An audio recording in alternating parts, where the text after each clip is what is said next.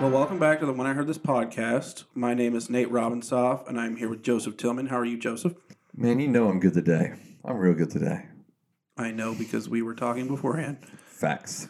Today we are talking about deconstruction, Oh, Lord. which is I guess, a new term that is out now. I believe it's new in its popularity. In regards to a Christian perspective of deconstruction. Okay. Well, we are going to get started on that then. So, Sounds good. My first question for you is, just as a word, what is deconstruction? Most often it's related to a theory connected to literature or philosophy that is examining the meaning of words or systems and questioning if those words and those systems hold the meaning that people assume they do, or if they hold any meaning at all. So it's not about what the system actually is, it's about what the system means and represents or something. Correct. And even like what words mean. Okay. Yeah, and represent. Words mean and represent in a context of the system or at all? In the system or at all. So, for example, in literature, they would use it to examine literary works. And they're reading through a piece of literature and basically deconstructing what the always supposed meaning of those words were. Okay, so from a Christian perspective, what is deconstruction? Yeah, it's a broad word, to be honest with you, that's used for a lot of things. Right. Even from a Christian perspective, but the way that I will try to succinctly state it is, it's the re-examining of held doctrines and held worldviews within Christianity or Christendom, and beginning to question the legitimacy of those doctrines or worldviews. I guess my next question is there a difference between me just asking questions versus full-blown I'm deconstructing, someone stop me or get me or whatever? Yeah. Now that's a good question. So I believe that, I think there is a difference, because I think we should all honestly ask questions. We should never be afraid to ask the questions. I want my teenagers, for example, to ask questions. I want my congregation to ask questions about Scripture, about God, about doctrine. We should not be afraid to ask the questions, to try to gain further clarity and understanding on things. Where I think it becomes deconstruction is when all of a sudden I go, no, now I'm beginning to just, many times in deconstruction, what's really happening is I'm just going to begin to tear down doctrines. So I'm just going to begin to tear down, doctrines of Bible and what Scripture actually is. Is Scripture actually inspired or is it not? And so I will begin to ask questions of Scripture. I'll begin to ask questions of God. I'll begin to ask questions of the church and the organization. And so now I'm beginning to deconstruct a lot of just beliefs that I've just had. And instead of asking the questions in the context of community and in the context of, I'm going to do this with others. And unfortunately, what we find a lot in deconstruction is that individuals almost begin to isolate themselves from the church community to deconstruct. Okay. And I think that maybe is the biggest distinction between the two. I think there's the place for asking the questions, and I actually really encourage it. Ask questions. Let's wrestle. Apparently. Let's wrestle with these hard passages of Scripture. Let's wrestle with how can we process church hurt or life experiences, or do I really think these people are going to hell just because they believe in a different God, right? And beginning to ask those questions and explore those questions. And I think that's healthy to do in the context of a Christian community. And unfortunately, I think in deconstruction, oftentimes it's, okay, I'm going to deconstruct my faith. While I'm doing this, I'm going to remove myself from the Christian community, or at least from the evangelical Orthodox Christian community. Okay. And why are you making that distinction? Because I want to make a distinction between the evangelical Christianity and progressive Christianity. Okay. And so evangelical Christianity, for example, would hold that Scripture is inspired and inerrant, is an absolute truth. It would hold that Jesus is the only way. Okay. Progressive Christianity would not hold Scripture as inerrant or without error. Many progressive Christians believe that Jesus did come, did die, possibly rose. That's resurrection sometimes is in question, but that people can come to that Jesus kind of died for everyone, almost like a Christian universalism. Jesus has died for everybody, so they're all going to heaven regardless of what they happen to believe here while living on earth. So just come to church and hang out, or don't, or and I say progressive Christianity. That's a huge, massive spectrum too, right? So you have some progressive Christians that are going to absolutely hold to Jesus died on the cross, rose from the grave, and they will hold to a Christian universalism that all will come to know that Jesus has already reconciled all people to himself, and therefore all are going to heaven. Okay. Some other forms of progressive Christianity will not hold as tightly to that, and they'll say possibly any way can get you actually to heaven, and that Christianity is not an exclusive religion. You mean an exclusive religion that gets you to heaven? Correct. Okay. Yeah, like so, for example, Christianity, Judaism, Islam are all religions that hold to the fact of you must, like, their way is the only way. Like just different ways to get to the same thing. Yeah. Okay. There's not different ways to get to the same thing. Okay. Like, so, for Christians, for Jews, for Muslims, like their religion is, and I say Christians, evangelical, Orthodox Christians, even Catholic, their religion is the only way. Okay. And so that would be true for, again, those three particular religions, world religions. And I make the distinctions because I do think, unfortunately, when we find deconstruction, it's happening in the context of evangelical Orthodox Christianity. And to do the deconstruction, individuals feel like they have to leave the community to do that. And I think that's where the deconstruction is connected. I'll just say this. I think asking questions is never harmful.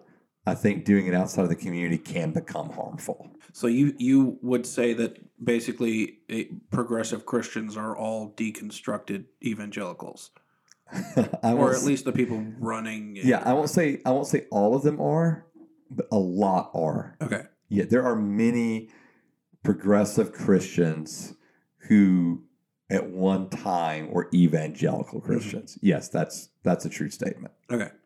Are there any examples of deconstruction in the Bible? Okay, so was that term around then? That term was not around then. Okay. It's interesting because they've tried to use the word deconstruction throughout church history. That there's always been the argument would be from individuals that deconstruct their faith.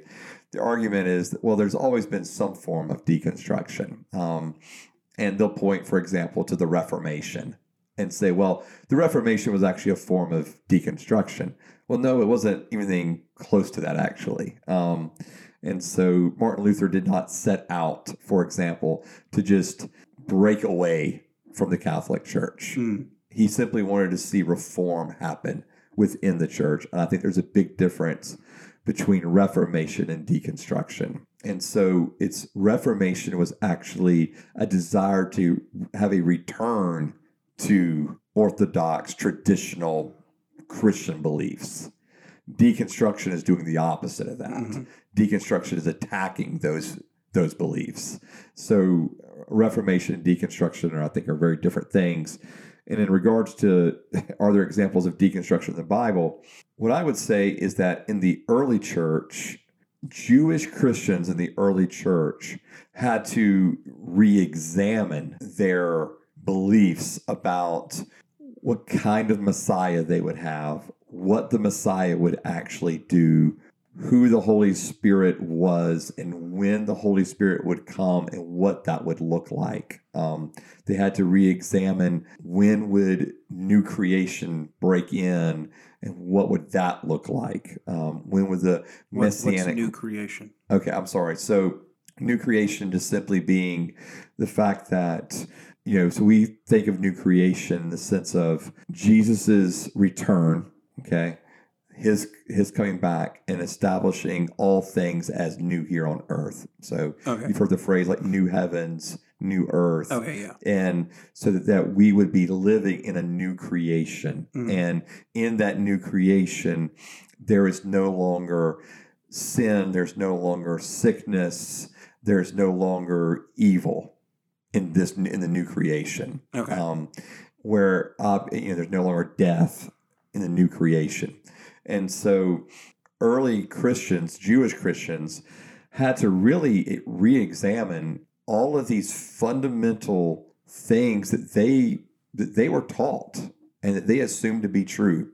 They assumed that the Messiah would come, and the Messiah would come one time and be a deliverer from their oppressors. So in the time of Jesus, it was an assumption by the Jews that the Messiah would come and deliver them from Roman oppression.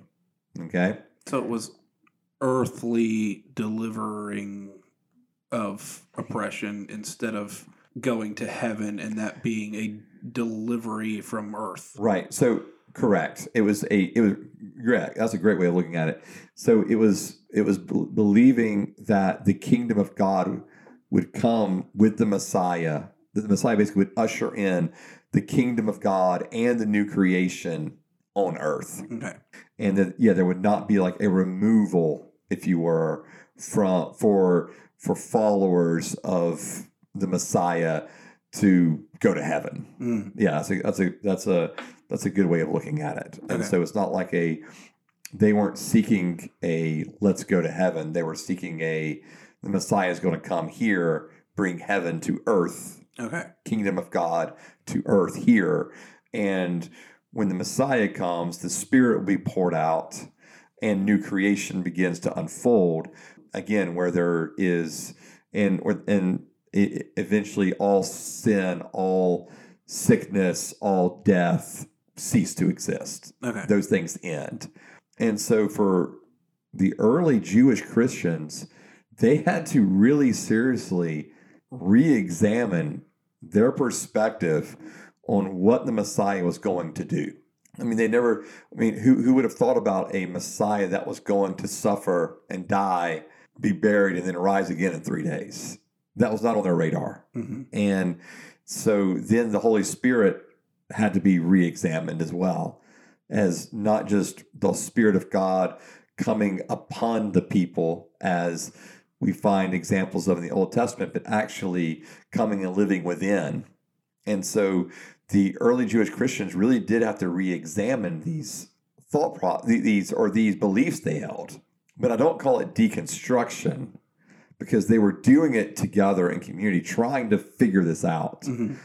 And so as they're trying to figure this out, they are asking questions. And of course, they had Jesus to ask questions of. But then following Jesus' death, they're still wrestling now with, following his death and his resurrection and then his ascension, they're still having to wrestle with how do we fully articulate and explain all that's happened. Mm-hmm. And then when the Holy Spirit's poured out in Pentecost in Acts chapter 2, Peter quotes from Joel to say this has always been in Scripture. Now it's beginning to be fulfilled in our midst. But he even has to reinterpret the way that Joel has always been understood, the passage of Joel 2.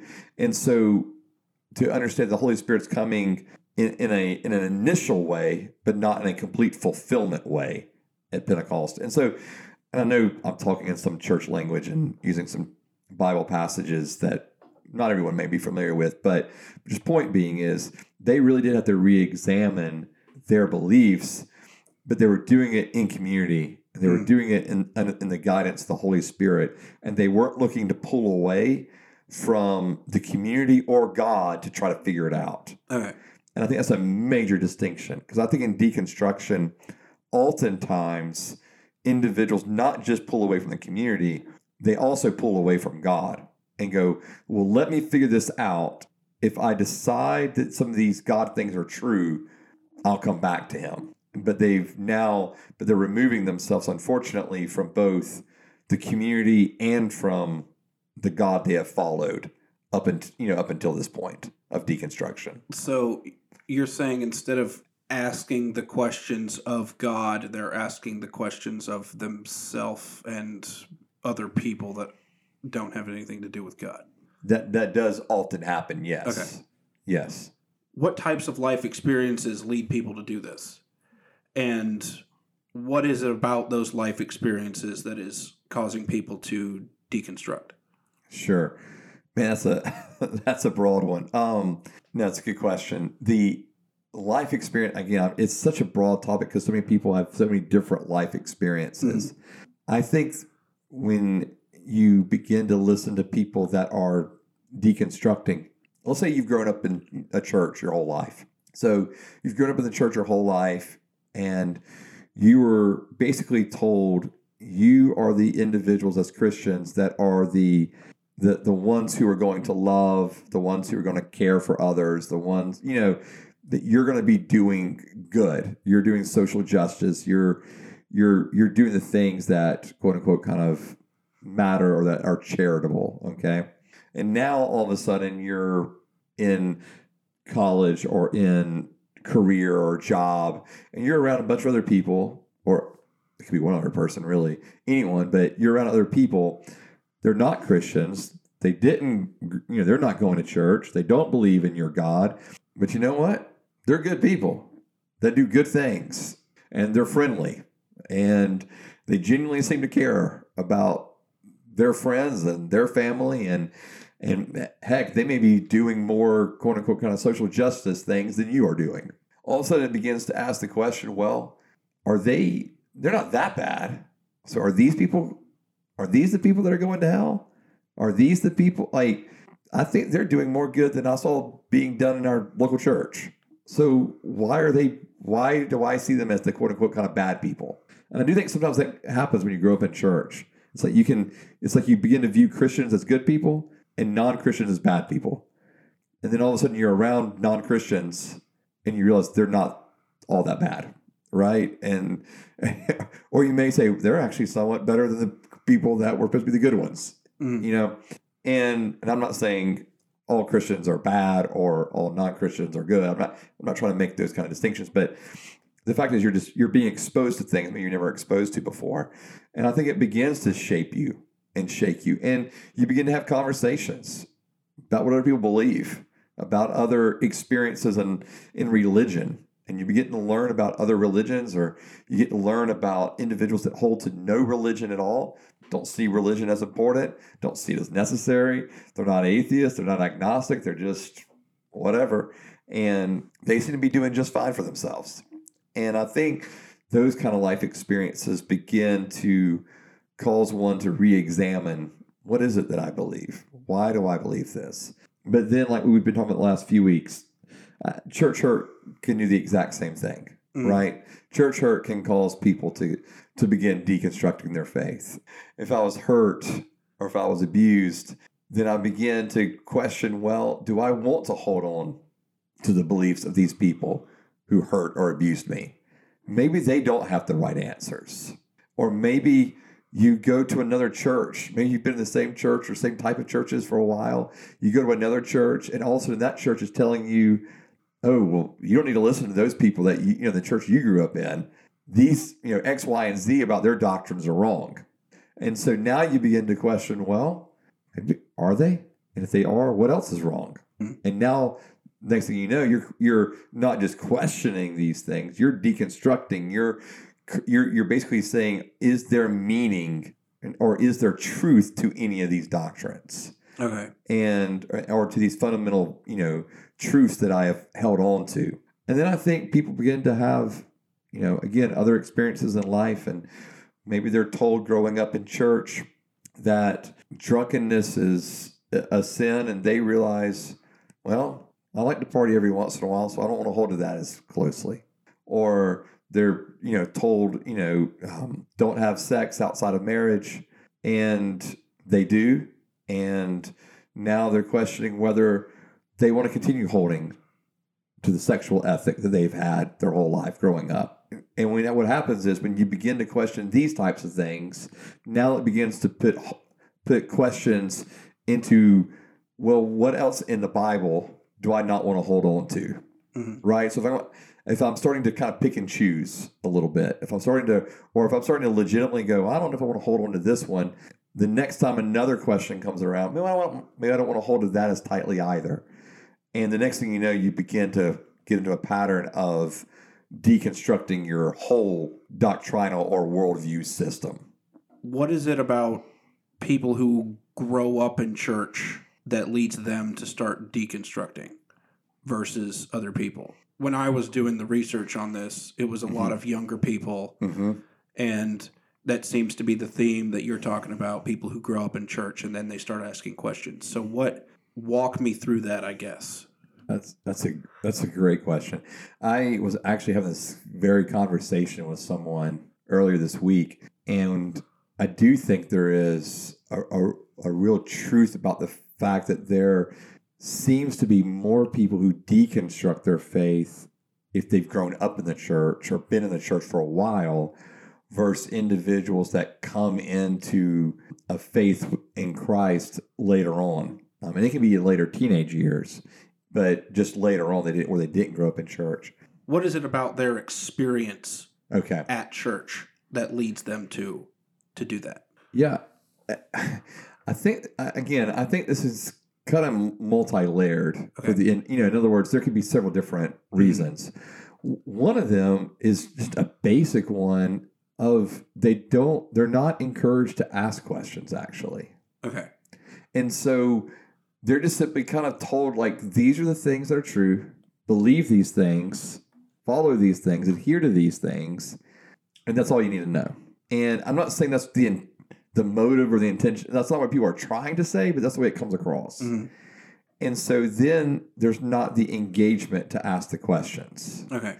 Of what happens when I see something and it doesn't seem that God is good. What do I do with that question? Mm-hmm. Well, in some places, there's not even the space to ask that question. One of the things that for me as a pastor and for me as a parent is that I want my congregation to ask questions, and I want my kids to ask questions. Mm-hmm. Because I think it's really important for individuals to be able to ask the questions they're wondering about.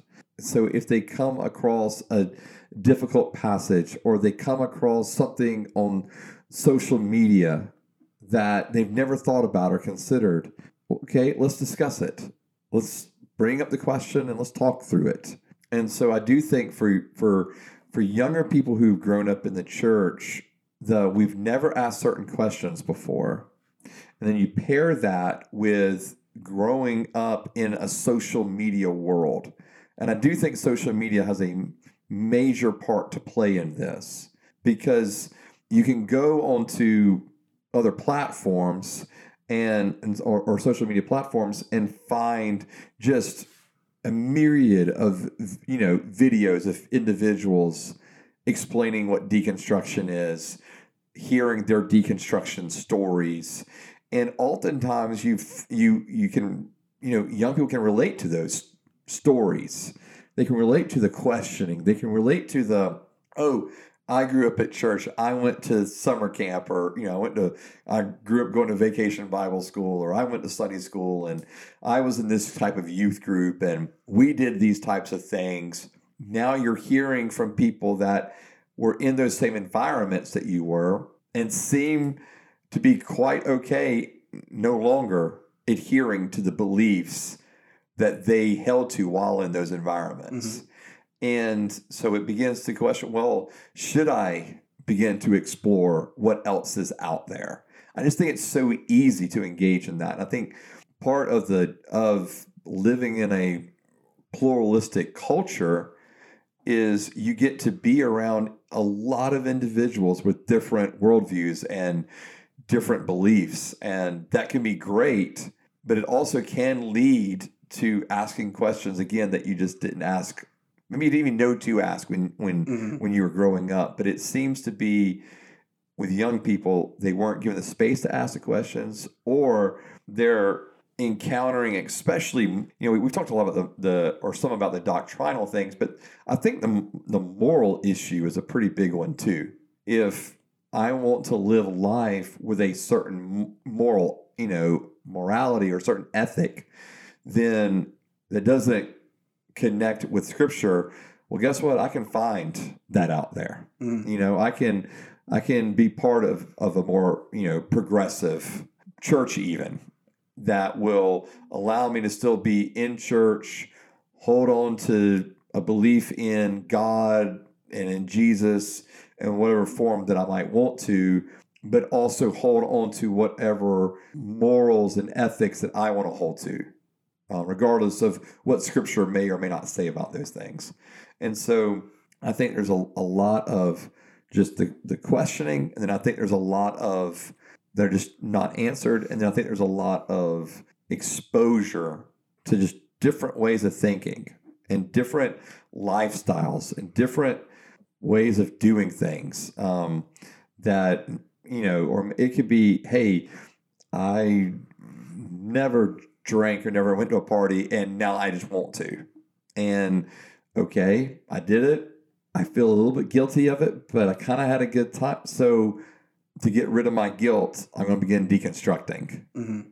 Does that make sense? And I do think those kind of things can happen for individuals, especially growing up in church. And again, with social media, not only can I have videos to watch, but I have a whole platform of individuals that are experiencing the same things. And so I can kind of get together and ask questions with them and find a different community than the community I grew up in. Would you encourage people to experience new things and ask questions of people not in church in order to get, I guess, like a more rounded view of life? I would not encourage individuals to just experience, like I wouldn't encourage anyone to go against the morality that Scripture holds to, okay? Just to say they experienced certain things. Okay. I wouldn't encourage that. But do I encourage people asking questions of other individuals? I think that's healthy. Of even people who you would consider would give you the wrong answer. Sure. Okay. Absolutely. Okay. Yeah, I think if we don't do that, we probably have too narrow of a scope of the people we're engaging with. Okay. Yeah, I think it's healthy to engage and interact and be friends with or ask questions of individuals that are not Christians or did not grow up in church or whatever it may be, and asking those questions. There's absolutely do that. And when you are receiving answers or causing questions to form, maybe you don't know the answers to, you've never thought through before. That's to me where the great part of the community that you're in. Now you can say, hey, I was talking with someone and they brought this up. What do y'all think? Okay. Within the Christian community that I'm in, now we can have a discussion around that. Mm-hmm.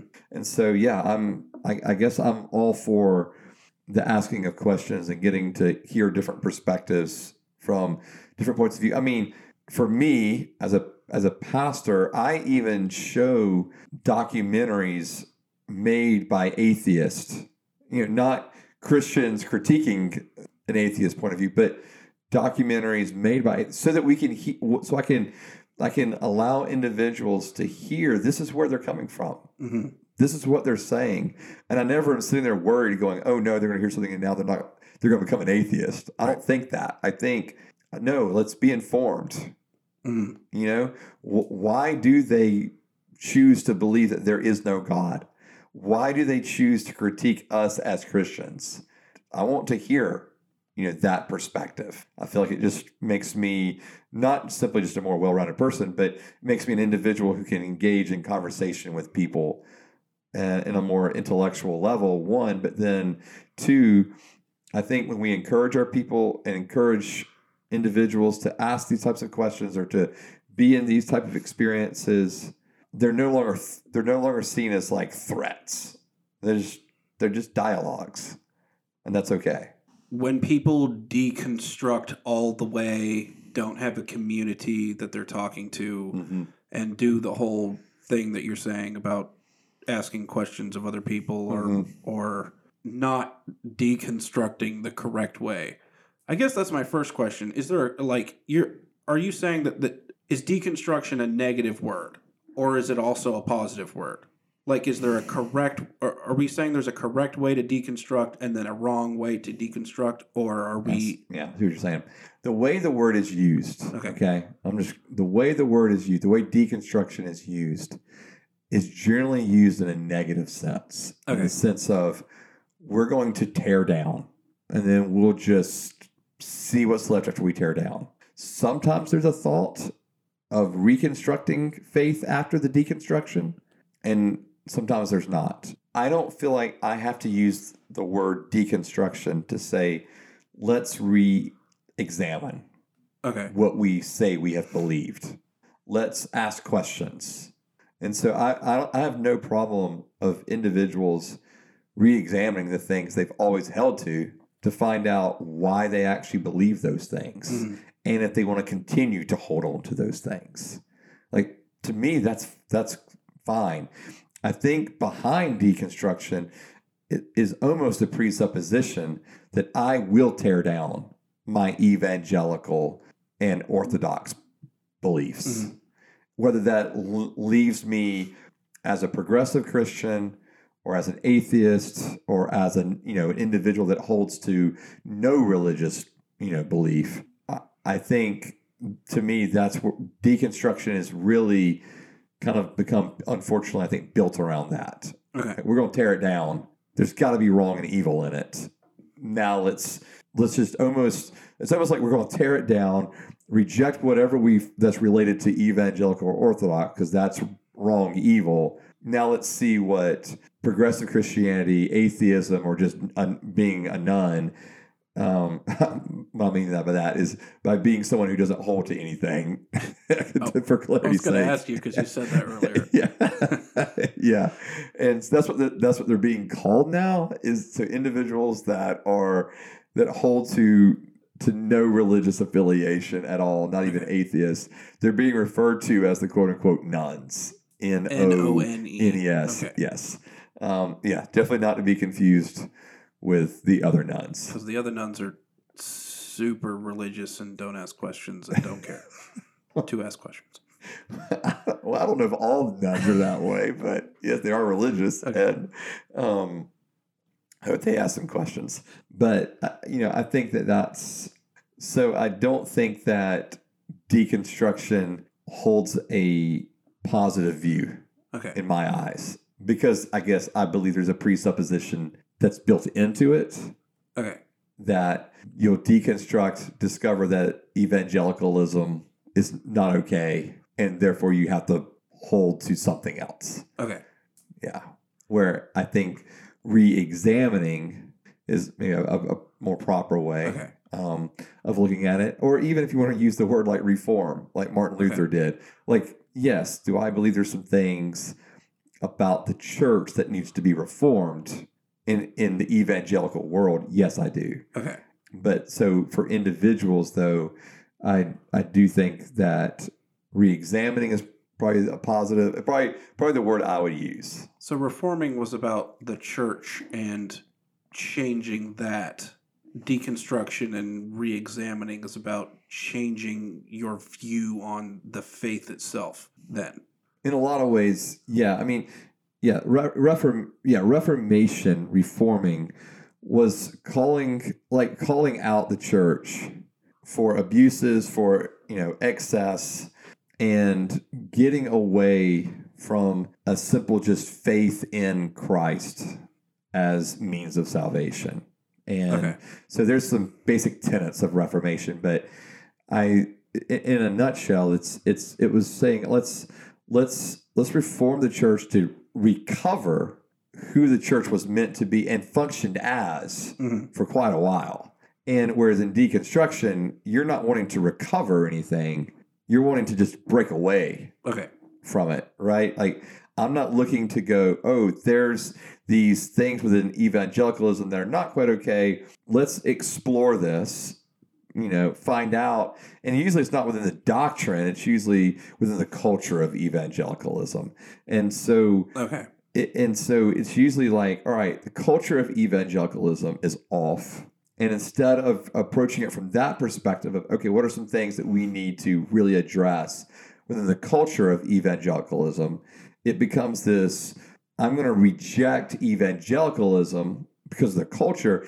And because I've rejected evangelicalism because of the culture, now I'm going to begin to reject some of the basic tenets of doctrinal, faith or faith and some doctrines within evangelicalism. Okay. And so that's where it begins to lead individuals from, again, just a healthy re-examining of why I believe what I believe and how should I view these passages of Scripture, or how should I view these doctrines? How can I understand them better, to just a rejection of them? And then let's try to find something else that I like better. Speaking of that, when people go and find something they like better, what is it that they are finding? Or what do they think they're finding? Probably on a larger philosophical level, I think they probably believe they are finding freedom from what they may deem to be an oppressive religious order or religion. Okay. And I think that's probably what drives a lot of this. Okay. Is a freedom from something. In this case, a freedom from evangelicalism or a freedom from orthodoxy. And I think that becomes the real driving force. Because some people don't go all the way to where they're like leaving Jesus behind, if you want to put it that way. Because I think that's like a fundamental question to me. Like, so many times I will listen to individuals talk about deconstruction and why they are deconstructing their faith. And honestly, rarely do I hear anything about Jesus. Okay. And I think that to me is like one of the most glaring issues in all this. Because we still have to be able to answer the question, what about Jesus? And so for some that still want to hold on to Jesus, they find themselves in, again, either a liberal or progressive Christian religion. Others go so far to say, nope, I'm rejecting Jesus and I'm rejecting God, and therefore I'm an atheist. And then others, and I think this is the rising majority of them, say, forget all religion. I'm just done. I don't care. And you ask them, is there a God? I don't know. What does it matter? It's just it has no more, it no longer has a bearing on their life. And so I think people end up, when you ask, like, where are they finding themselves now? Like, what faith are they invested in?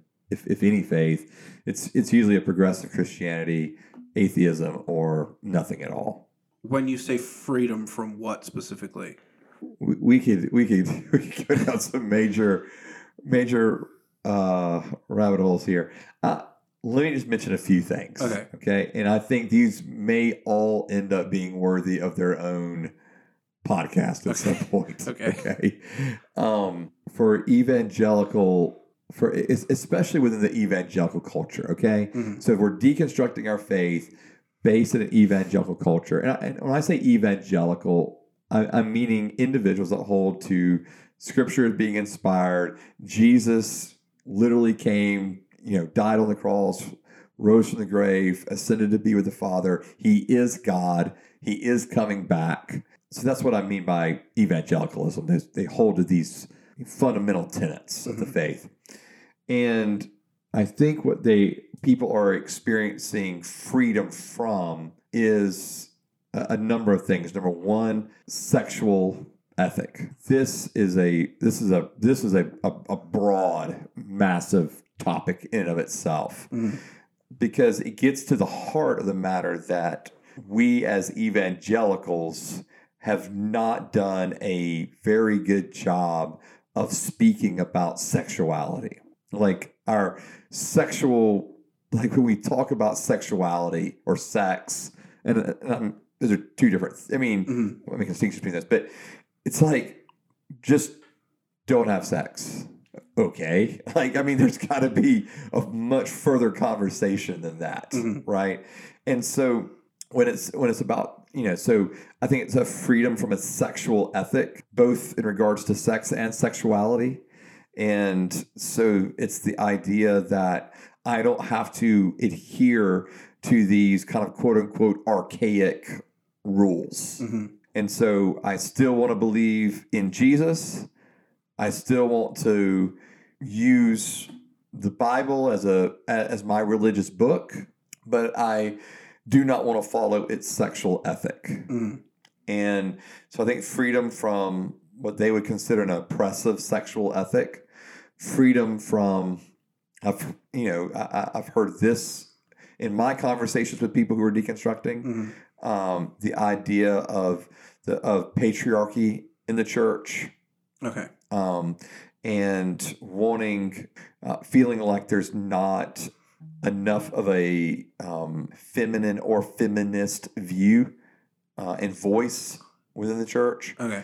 Freedom from what some individuals say are just a bunch of rules and regulations that obviously would include sexual ethic, but also just like, don't dress this way, don't look this way, don't have tattoos, don't have those unnecessary piercings, don't, whatever it may be, and freedom from those types of rules. Okay. And so I think there's a lot, that to me is some of the things when people say they want freedom from, and then probably, to be honest with you, a freedom to quote unquote think for themselves. Okay. And not just be told, this is what you need to believe it. Okay. So I think those are all things that individuals are seeking freedom from, which therefore drives them to a deconstruction. Like, what comes first, the questions or the I don't want anything to do with this anymore? Probably depends on the person. Okay. I think some individuals just finally say, I'm tired of it. And then they walk away from the community more than likely. And then after being detached from the community, I think that's when they begin to ask the questions. But they're just tired of it. Okay. They're tired of the rules, the regulations. They're tired of feeling shame. They're tired of feeling guilty. They're tired of, if they're in a church that's highly legalistic, they're tired of the legalism. You're in a church that's crazy. You're tired of the craziness. You're in a church that's just traditional, and you're tired of the traditional. I mean, whatever it may be, you're tired of it, and therefore I want freedom from it. Then, as I get freedom from it, I think then some of those people, probably everyone who walks out the door of a church, leaves the faith. Okay, but I'm saying that, or goes through deconstruction. But I do think some then begin to ask questions that lead them to go through deconstruction. And again, now they're doing it outside of community. And so they're probably going to find other people outside the community doing it for whether it's the same reason or a different reason, but find individuals that are deconstructing as well. And now they're connected with them to do their deconstruction. And just by that very, if you're with a bunch of individuals doing deconstruction together that are outside of the context of the church, that are hurt by the church, mad at the church, angry at the church, tired of the church, you're all probably going to end up away from the church. Okay. And so I do think that's something. And then I do think for others, it's the questioning. I start asking a lot of questions. I don't know who to ask these questions to, or I don't feel like there's anyone I can talk to or ask these questions to. So then I begin to ask questions of other individuals or individuals on, just follow individuals on YouTube or whatever it may be. So now I'm beginning to get my information there. And so then that's when the deconstruction starts. So I think you can come into it either way. Individuals, when they're going through that, I have personally been, they're questioning why church does certain things the way they do. Why do people act certain ways? Do I want to be associated with these types of people? It's a lot of those types of questions, along with I'm okay living in a different moral space than what I grew up in. It does not seem to bother me. So I want to go be able to do what I'd like to do within a new kind of moral space that I've created for myself, and without the guilt and the shame connected to where it would have been if I was still adhering and following Jesus, or at least being within an evangelical Christian, circle. They're questioning the moral space, and they're questioning, and then all those types of questions begin to lead to fundamental doctrinal questions of Jesus and Bible and heaven and hell and God. Just in God being God, is there really one God? Are there many gods? Is there just one God that all religions are actually pointing to? All those, you can go through those types of questions. And so those are the types of questions, I guess, the types of people that I've been around when they're deconstructing. And I've had the joy of being there when some of them come back and say reconstruct. Yeah, and actually begin to reconstruct. Almost like I deconstructed everything, but I couldn't deconstruct Jesus. And when I realized I couldn't deconstruct Jesus, I realized that I don't want to walk away from all this. But now I need help putting the pieces back together. And because now there's just too many holes shot in, torn into what they had believed. And so they do need help actually putting it back together. And I've really been very thankful to be a part of that, where they are genuinely reconstructing. And a lot of it was because they just couldn't let go of Jesus. Jesus was important enough. And I can really appreciate that. And then, there's the individuals that I know that have just completely walked away from the faith. They wouldn't label themselves atheist or agnostic. They would just say, just done. Don't care. But Joseph, be careful, little ear, what you hear. It sounds like that was a phrase you heard or something. It's in a song. It's in a song. A children's church song. Really? Yeah. The oh, be careful, little eye, what you see. You don't remember that one? You never heard that one? Yeah. Interesting. Yeah. So I'm not supposed to look at or listen to anybody else from any different walks of life because I need to be careful because I might do something. I mean, and maybe is that what we're afraid of in the church? I mean, are we afraid that people's faith is so fragile that we can't have these kind of conversations? We can't listen to certain things. I'm not saying that we should go and just watch whatever, right? But the reality is that we should be able to have these conversations, and we should be able to explore questions and doubts, and that should be okay. It shouldn't. I've mentioned this probably phrase before. Like, it doesn't scare me. Questions don't scare me. And so I think it's just not unhealthy for us to examine things, question things. I think that's a part of who we are, because we're going to question things eventually. Might as well go ahead and have the conversations, in community, especially when they're, I think about in church life in particular, like in congregational settings and youth group settings.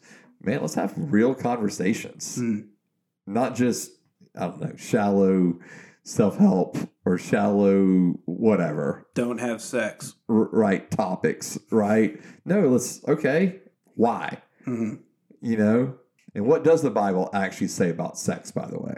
I don't know. That's right.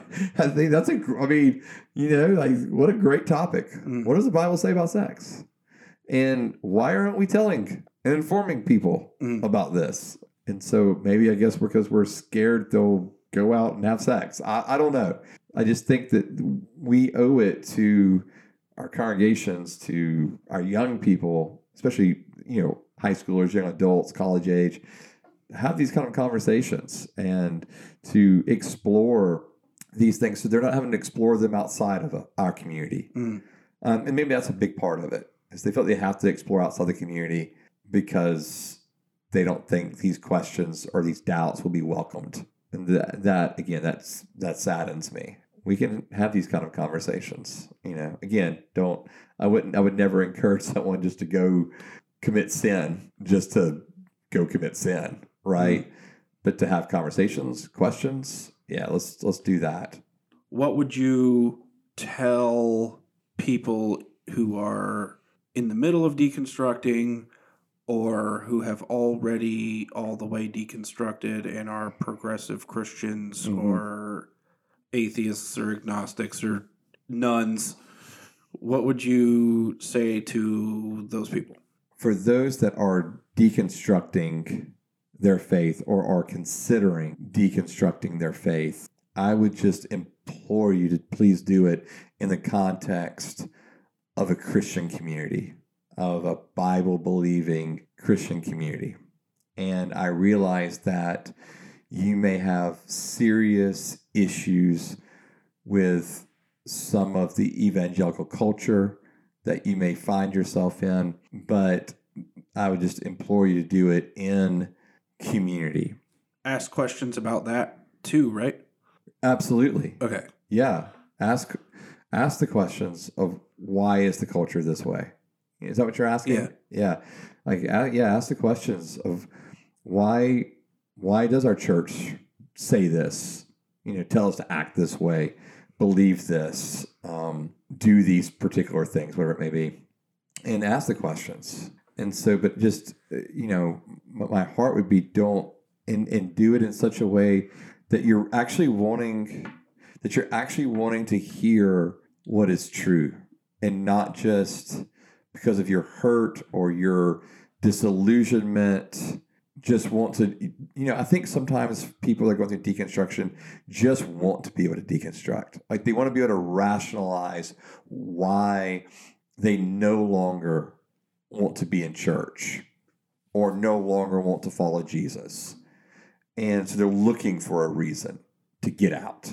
And instead of looking for a reason to get out, well, I guess what I would ask is, man, search the scriptures and ask the Lord and ask his people, like, what really is what's really being said, what's really true. Hopefully your heart would be to search and seek out truth, not just what you want to hear, or not just an excuse or a reason to disconnect. And I guess I would also say don't allow the small things to become huge things.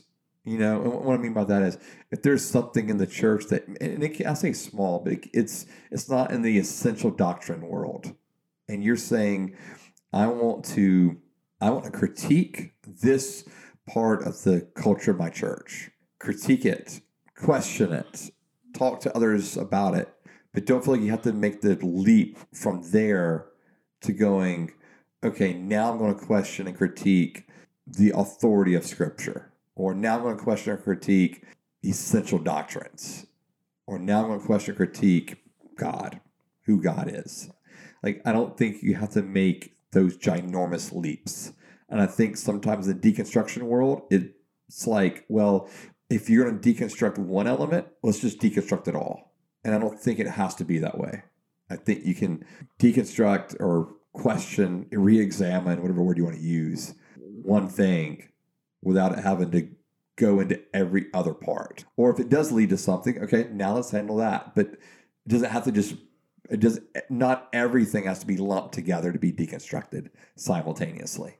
Yeah, so do it in community. And for those that have already deconstructed their faith and have landed in progressive, Christianity, my heart just is, all right, but how are you understanding Jesus in the midst of this new quote unquote this new Christianity that is being established as acceptable and norm, and why for centuries have we not adhered to this type of progressive Christianity that's now being taught?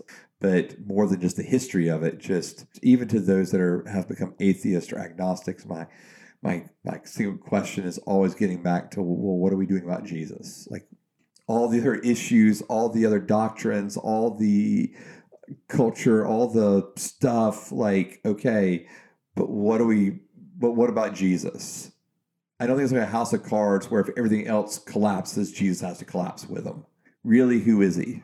And really, what does he say? And I think, to be honest with you, most part of progressive Christianity, it's a, one of my reasons my heart breaks for progressive Christians is because I see oftentimes progressive Christians are individuals that really do want to do good for others. Like there tends to be more of a social kind of gospel drive. Mm-hmm.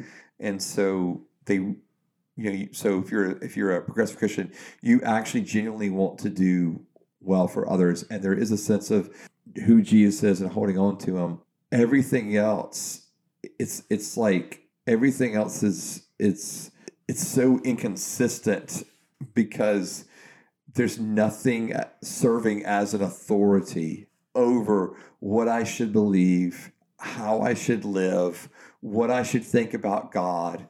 Because if Scripture is no longer that authority, so if Scripture has been removed as that authority, then now I'm just simply choosing the parts of Scripture that I want, and there's an individual, well-known progressive Christian leader, and he was asked one time, "What do you do about Easter?" And he says, "Well, sometimes I preach on the resurrection in the years that I believe in it, and the other years I don't, when I don't believe in it." And to me, that just kind of gets the heart of it. It's so not just inconsistent. It's there's no sense of deriving truth. I guess that's where I'm getting to. There's no sense of where am I deriving truth from? And so is truth just being derived from how I'm feeling that day, that week about Jesus' death and resurrection, or is something outwardly objectively speaking to me about what truth is? And I get it. Like, there's a lot of progressive Christians that actually have really they have struggles and issues about Scripture and certain passages of Scripture.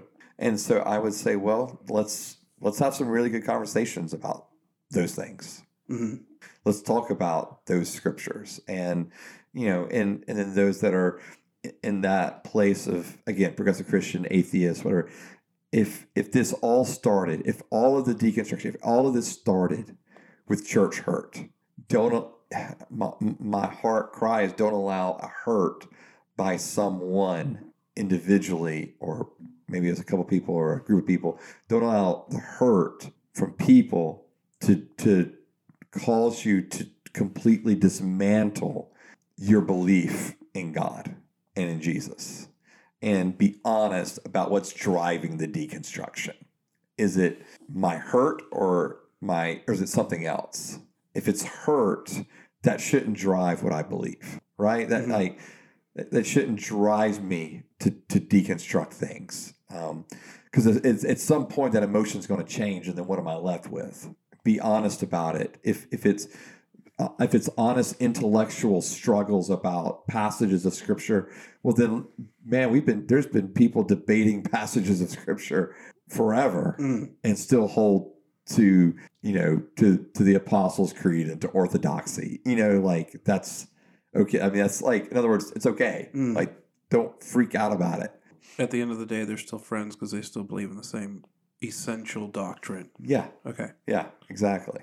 Yeah, and so I guess that, and then reach out. Have you, I guess another thing too, like, have you talked to people that are, that would label themselves evangelical or Bible believing or orthodoxy, and, or they hold to orthodox beliefs? Have you talked to them about these things? Mm-hmm. And if you've not, I'd encourage you to do so. And if you found someone that's like, I don't know. Okay, well, go find someone who is willing to engage and have maybe more answers than the person who just went, I don't know. For the atheist, for the agnostic who just have, I think a lot of individuals that end up as atheists and agnostics, something has happened and it's caused you to doubt the goodness of God. I guess I would say find someone to explore that further with, and don't just allow your own questioning of God's goodness to keep you away from him or cause you to deny him because he wasn't good when you thought he should be good, or in a way that you thought was appropriate for God to be good. And again, I mean, so much of this is just being conversation and being community. I mean, I've wrestled with the same things, right? I think a lot of us have. When something just happens that seems so just not okay and so unjust, and you're just like, where's the justice in this? Where's the goodness of God in this? We've all had those moments. Don't allow those feelings of, man, God's just not good. So if he's not good, then I don't want to believe in him. Don't allow those emotions to drive you and to rule you. And to the nuns that are like, well, I don't know. I don't care about anything. I don't care about believing in anything or adhering to any kind of religious belief system or anything else. I guess my cry for the atheist, the agnostic, the nun is like the same thing as but what about Jesus? We've got to come up with an answer for Jesus.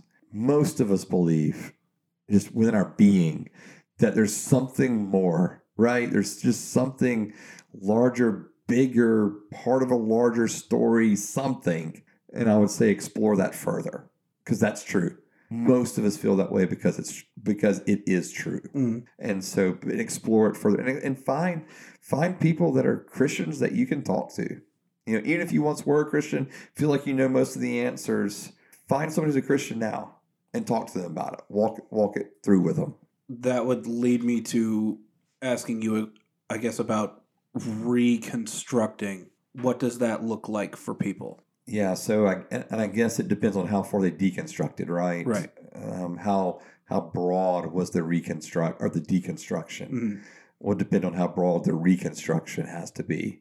I do think reconstruction is really important. If you're going into deconstruction, or if you've already gone through deconstruction, reconstruction has to be the next step. Because if I'm going to tear down all these things and say I don't believe these things, then what is it that I'm now believing in?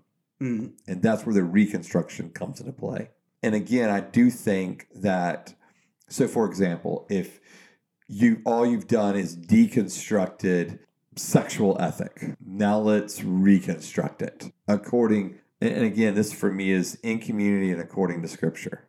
Let's reconstruct, because I do think there is a way. I do think there's a way to reconstruct our faiths that leaves us more whole. So for example, I know that one of the big topics is like the what has been at times like an oppressive purity culture in evangelical circles.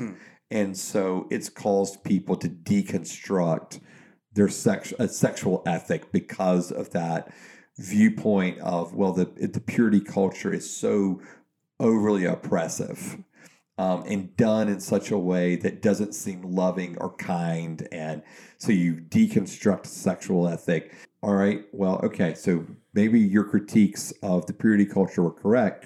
So, but now how do we build that back up, right? And so we've questioned and we've deconstructed. Now how are we going to reconstruct? And again, for me, I guess that's done in community with people around Scripture. Let's find out what the Bible actually does say. Let's find out what Scripture actually does tell us. And again, that comes with time, and it comes with a lot of questions. And I know I've used a lot of like conversational language. I also would hope that there's a continual conversation going on with God through this. Like, okay, God, I am really struggling with this part. I need you to help show me what's true and help lead me to the people that can help me see this. But I'm hoping there's an ongoing conversation with God. So if you're going to just start deconstructing, let there be an ongoing conversation with God so that when you get to the point of reconstructing, that relationship is still intact to some degree. Maybe not in the way that it once was before, but in some degree. And okay, God, now I'm going to reconstruct, and I'm asking for your help in this reconstruction as well. Well, that conversation was reconstructive. Yeah. Was that good? Sure. Was that good to start the ending? Perfect. Awesome. This has been the When I Heard This podcast. My name is Nate Robinsoff, and I'm here with Joseph Tillman.